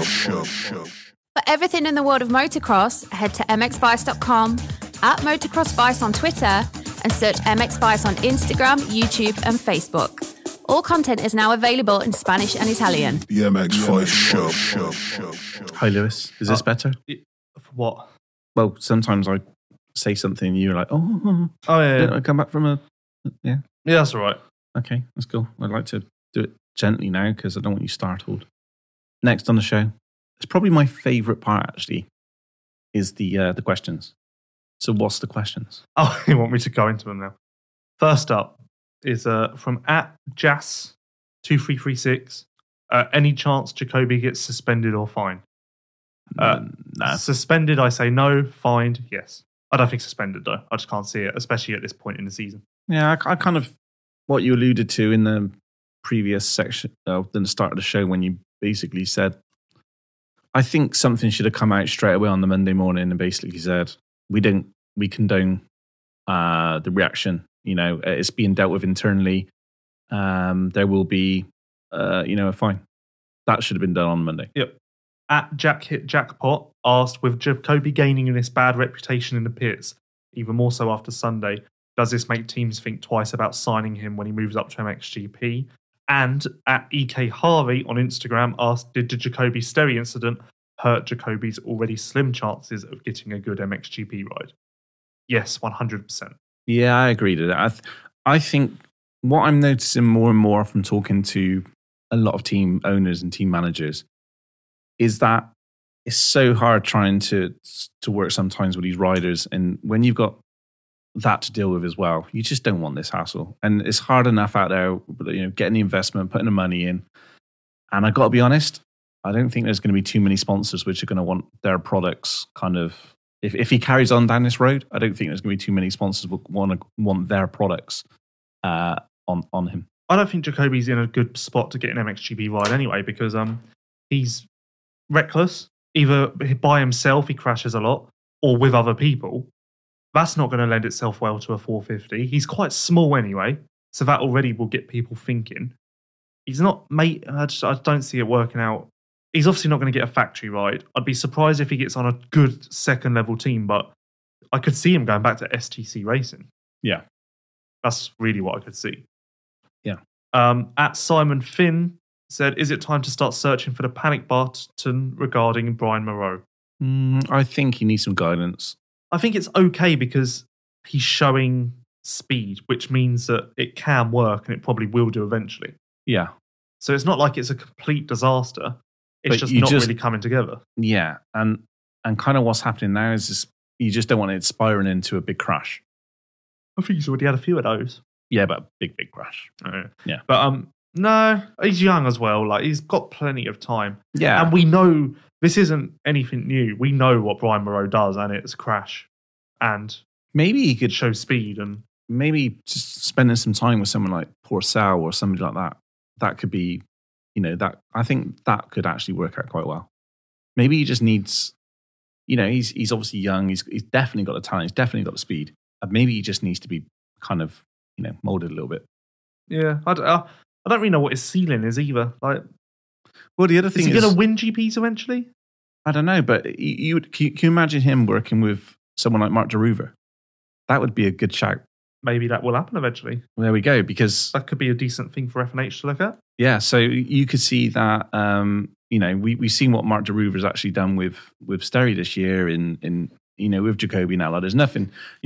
He's a really good trainer. So actually, Moreau kind of sitting under that could be a positive step. Yep. At DiveMX said, do you think the USA will send a team to this year's MXON? Talk on other podcasts, not as good as yours, obviously. Oh, that's nice. DiveMX, take my wallet. It's not much in there apart from moths. Take my wallet, the shirt off my back, my car. Take whatever you want. Yeah. You don't carry much cash, do you? Because you have it all in Fort Knox. What's Fort Knox? I don't know what. What is Fort Knox? You don't know what Fort Knox is? I've never heard of that before in my life. Fort Knox or Fort Knox? Fort Knox. No, never heard of that. No? No. Okay, what's the question? Do you think the USA will send a team to this year's MXON? Talk on other podcasts about it being a good idea to boycott this year's event and get Ustream to assist Team USA financially to get to the event in the future. Yeah, I think Team USA are going to be there. Oh yeah, I do. I don't 100%. We kind of Steve Mathis sent in an article this week to MX Vice, which kind of talked about this some scale. A reason why we didn't put it out is because we didn't kind of want it to cause what would we say? What's the thing I should probably say? You're on your own. So basically, what we didn't want to just get into a war of words with kind of other sort of media journalists and stuff like that. So, but the article was really good actually, and there's some quotes from some Mitch Payton and his thoughts on it, and about changes what's got need to be made. So, I do believe that some changes do need to be made in order to to get keep America coming and get America going, because the nations isn't the same without the US, and everybody wants to see the US and everything else. However, can the nations live without the US team? I think it will live without the US team, but it's so much better with the US team in there. Yeah, and could it have lived without the USA team in between 2004 and 2011? No, because everyone knew that the USA was going to win no matter what. Whereas now, so if the USA hadn't turned up at Donington in 2008 and France had gone on to win, there would have been a massive asterisk next to that win. Mm-hmm. Whereas now, if USA didn't show up to Assen, which I think they will be there, I believe they will be there, and France won, there would be no one even talking about it, because it's kind of more of a level playing field now.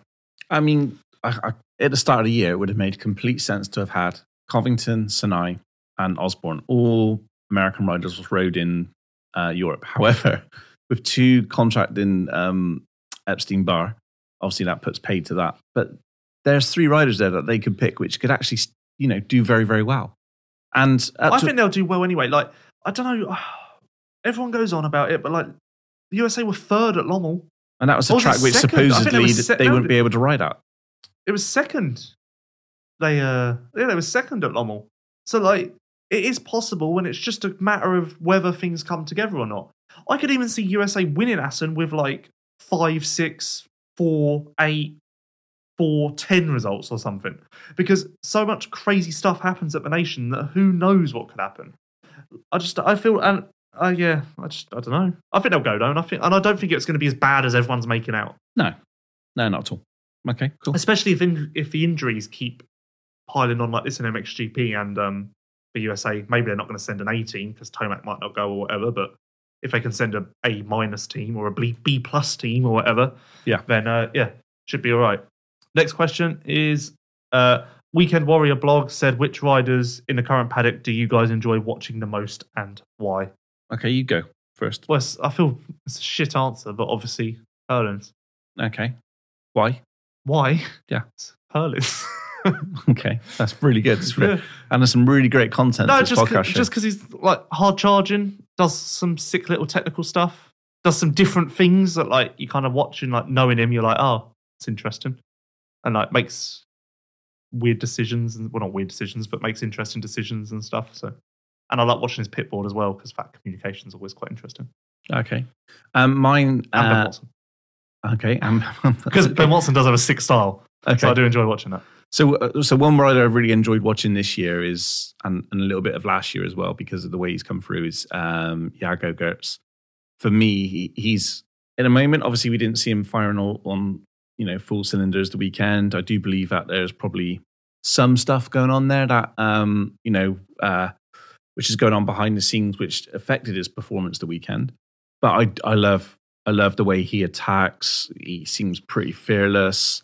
So he's a rider which I really do enjoy watching, and especially I believe he's one of those riders which can actually take it to Prado. And MXGP, I think this year I've just really enjoyed watching Tonus because just of his style and and what he does, it just seems a little bit different to some riders. I don't know what it is, but I've actually enjoyed watching him ride this year. C. Dory on Twitter. Hi, Colin. Said, is there a chance we could see Adam Sterry in the Swedish National Championship next season? And is Bernardini in the running for one of the Yamaha rides in 2020? No, Bernardini is not. No, he's not looking good at the moment. I thought Bernardini would actually be a lot better on a 450. I did as well. Yeah, especially because he usually gets good starts as well. Adam Sterry in the Swedish chat, I guess JWR link. I don't think there's been any talk or anything else. I don't think Adam Sterry's. From what I know, I don't think he's approached JWR or anything like that, or JWR approached him. So I know that they're pretty far down on a deal being done, which is going to be pretty exciting next year. And apart from that, yeah, I don't think so. But I guess I wouldn't rule anything out. But definitely nothing's happening at the moment. Phil Malins, one of those, said, how many teams... You've still not got that name right. I can never nail it. I don't know why. Haven't they told you about 5 times? I think it's Malins. But then Malins sounds a bit more correct to me. Okay. I think it's Malins. Phil Malins said, how many teams are going to be bothered to make the long trip to Indonesian GPs? And with the current list of injured riders, what will the numbers be on the start gate? Well, you were saying 15 on MXGP. No, off the top, I was literally reeling off names off the top of my head, 50. and I could come up with that much. Okay. So it's going to be the normal, except for take away KRT, 2 KTM riders, Gebben, and another one that we can't say. Right, so here we go, right? Geyser, Jonas, Tonus, Paulan, Anstie, Coldenhoff, Jazakonis, Seawer, Van Hoorbeek, Monticelli, Bogers, Bevray. I don't know what you're doing. I'm counting you, dick. Oh. 17. And anybody coming back from injury? Potentially. Well, I've got 17. And there's always a lot of wild cards, and we get a couple of Australians over. Do you? Yeah. Right. Anyway, there's 17 riders fit and healthy from the current MXGP, which is going across. Yeah, it's decent. Add in a wild card, should get it to 25. Maybe pushing 30. Dude, I'm not being negative or taking a piss. And that's decent. I'm saying facts. You're trying. And that's decent. It's like the most proper mellow voice ever. Okay, so MX2, we've got Prado, Guarami. Yeah, he's going. Yeah. Viao, Olsen, Beaton, Vassen, Renault, Jervelin, Jacoby, Harrison. Yeah. Harrison. Sterry, Lesiardo. I'm just looking at if Lesiardo was in. Don't know about Lesiardo. He wasn't in Argentina, so he won't be in. Okay, Walsh, Pichon, Evans probably, maybe not, mate. I think he'll be injured. Sikwaina, I think they go. Gertz. Yeah, they go. Sikaina, they go. Gertz. So 20. Sikaina.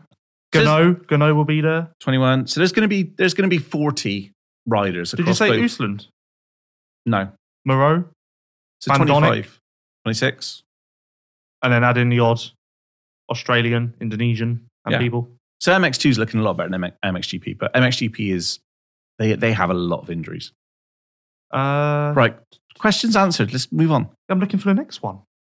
Fucking hell. Jesus. I don't know what your fucking problem is. This is what happens. LionZ44 said so many injuries recently. Oh, that's not even a question. It's just a statement. So many injuries recently. Hopefully most people are back fit for the MXON. Yeah, I agree, LionZ. Let's hope so. Masters MX 2013 says, does Jacoby's meltdown remind you of Guillau's last year in MX2? On fire, then went a bit west after he inked a 450 deal. No, because I think Guillau's was more like a internal meltdown. Jacoby's is very outernal. External. External. That's the opposite to internal, you dick. No, it's not similar because Guillaume was Jacoby's just lost his mind. Guillaume had a couple of episodes and like Lommel, I remember he was a bit mental, but What happened in Lommel? I can't remember. I think his bike, he had a bike problem, and I just remember seeing him like jumping up and down and all sorts. No, I don't think it's similar. I think they're very different riders as well, because I'd say Guillaume's more. Obviously, Guillaume had won GPs and all that stuff, lots of podiums, all that fun stuff. Okay. Dan Evans 525. Is this the biggest list of injured riders we've ever had? It's getting ridiculous. It just happens. It just happens. I remember I think it was 2012. 2012? At the end of 2012 MXGP, it was weak and it just was, just because it had piled up for no, and then the next year was fine because it just happens like that. So 2012 MXGP. No, it doesn't look like it was 2012. What year would that have been? There was 23. That was. I'm not talking about numbers though. I'm talking about like just with people missing. Like 2012 Supercross, I remember that was a terrible year for injuries. Stewart was out, Villapoto was out, Dungey was out, Reed was out, and that's insane. That's every title contender basically. Obviously, Villapoto won the title before he tore his ACL, but still, like, and now I remember, and that came after 2011, which was the best season ever, and then 2013 was back to being normal with a couple of injuries. So it just, I don't know, it just happens, and you just got to muddle through and then look forward to the following year, which is never as bad as the previous year. Like, you never have 2 years like this in a row. It just doesn't happen. And it's funny, actually, because 2012 Supercross was really bad. And it followed 2011, which was maybe the greatest season ever. And it's kind of similar to this, because last year was easily one of the best seasons ever. And then this year it's piling on. But Okay, I got a little thing for you. What British rider got 9th in race 2 MX2 in a 2012 GP of Germany? 9th? In race 2. Look at you smiling. You're all excited now. Huh? You're excited, aren't you? Banks Brown? Anna, you got out. No, I don't. I actually don't. Hang on, take my headphones off. Don't touch anything, you bastard. You're such a liar. I was already on 2012. Yeah, fuck yeah. So I literally just ran round the and he's got it out there. So I already was looking at 2012 because I was trying to find a year that I'm thinking of. Okay. JAS 2336 said, love the podcast, gents. Will Rubini, Ferrato, and Van der Moostijk Van Moostijk all have factory MX2 rides next season? Moostijk still has 2 years on his F&H deal, so he's locked in. I can never see Ferrato getting a factory MX2 ride. And he's kind of gone off a little bit lately as well. I just can't see it. I just can't see it. Okay. And there isn't even that many spots, if any. Because KTM are locked in, Yamaha are locked in, Husky are locked in, Kawasaki don't have a team, Suzuki don't have a team. Yeah. Honda has one spot, but that's gone. He showed enough. I mean, Valkensvaard, 6th? And that was right at the start of the year. I understand what you're saying, but at the same time, I don't think he's going to be short of offers. I don't know, because I just wouldn't, if I was a team manager. Well, he's got the speed. Yeah, but I don't know, I just wouldn't even consider him. Okay. And Rubini, I think he'll stay with Asamoah, but go up to MX2. Yeah, and that'd be a sensible. Because Van Donnick has to go up to MXGP, I think. So that would all make sense quite nicely. Oh, wow, this is a long one. Okay. At AS Claudio 10 said... I forgot to say that's what she said. At AS Claudio 10 said, Lewis asked already this on the podcast, but it's time to have a group of riders that start to complain about the circuit, how secure they are racing motocross. It's already hard. Add insane speed to them, it become a very dangerous sport. Look at how many injured riders are out. And to me, going from France, then Latvia, then Germany to super fast to super slow circuits doesn't make sense, and there is no flow. 19 GPs are way too many. Also, it's never-ending season, and the risk that some GPs will have. No. So this whole thing about meetings came up because I was talking to Dirk Grubel in the interview, and I said maybe that's an idea to have it so that at a set spot at each round, you have like Rui and the track team saying, right, at 7 p.m. on Saturday, every single round, we will be stood in a different spot, which you'll be notified about via email prior to the race. And you can come and find us at that spot at that time, and that is when we'll take feedback and all of that. And Dirk thought it was a good idea, and it obviously would mean that there's like everyone can have their say if they want to have it, and there's clear boundaries and everything. So that I think that could work, and it might be a nice little idea. But I don't think there's any issue going from France to Latvia to Germany based on circuit types. Because if you're going to do that, then we're going to have a sand championship to start the year, and then a hard pack championship to end the year. And it doesn't, and then it won't work out with travel and like logistics and stuff like that. So I just don't see how that would. I don't think that's an issue either. I don't think people are struggling because they're going from sand to hard pack to sand or whatever. That's been around and happening longer than whatever. And 19 GPs isn't too much, I don't think. Okay. We need more. I want 25. Yeah, you're on your own there. No, because what? 15's a good number? Okay, that's 4 more. I don't understand. Like, we've got 18 GPs this year, and there's people saying, like, oh, yeah, it needs to be 15. Is 3 GPs really making a difference? No. I think the only thing, they just need to be spread out a little bit more. Yeah, Like, but the back-to-back GPs kill everyone. Yeah, but we're done with that now. We had 3 lots of back-to-back together. But now we've got 2 back-to-back Indonesia.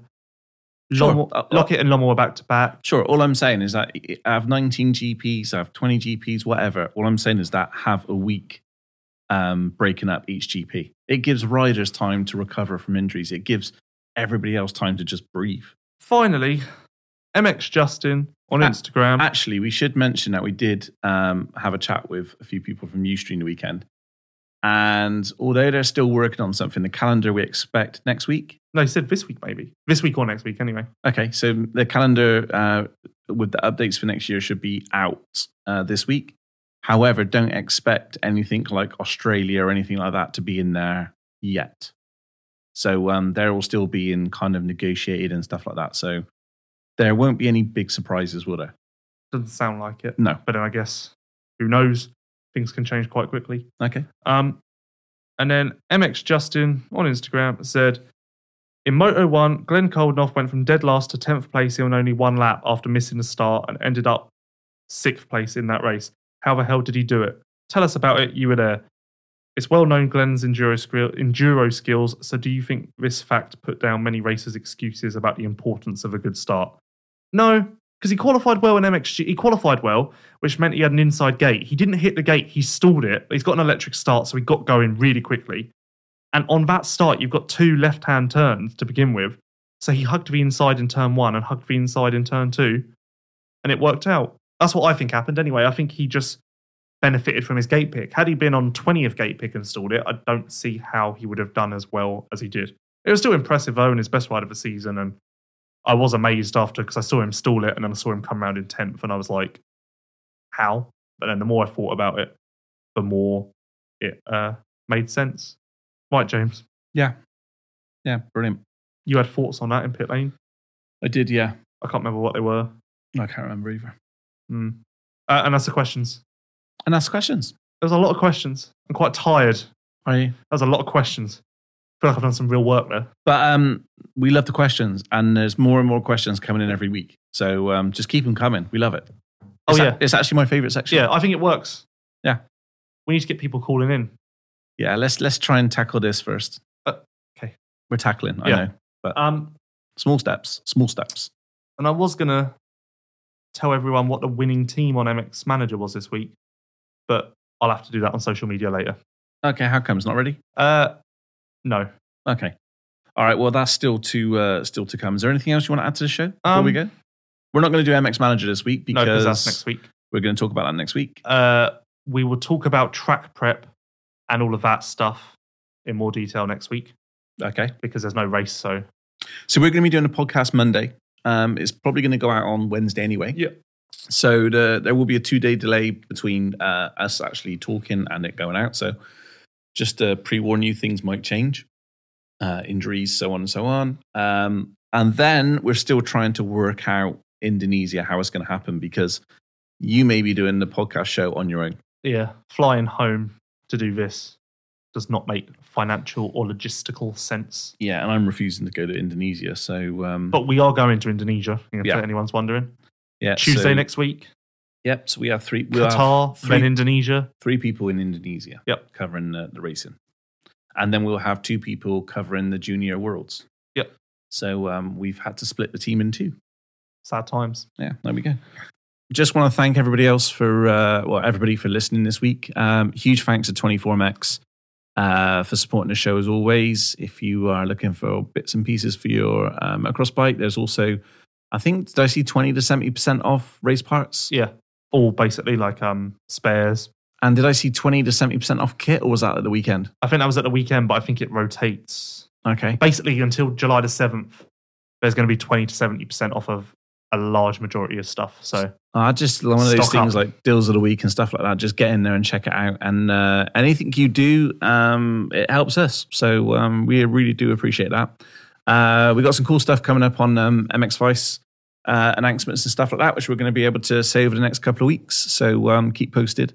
Thanks again for everybody who listens to this podcast. It's pretty awesome how well it's going. Can't quite believe it. I'm still here after 13 episodes, which that's pretty impressive because I was only supposed to be doing 1. Anything else you want to add? we survived episode 13. I think. We think, without any hitches. I think. Okay. Right. Say bye, Lewis. See ya. See you later. Thanks for listening. Bye. The MX Vice Show. For everything in the world of motocross, head to mxvice.com, @motocrossvice on Twitter, and search MX Vice on Instagram, YouTube, and Facebook. All content is now available in Spanish and Italian. The MX Vice Show.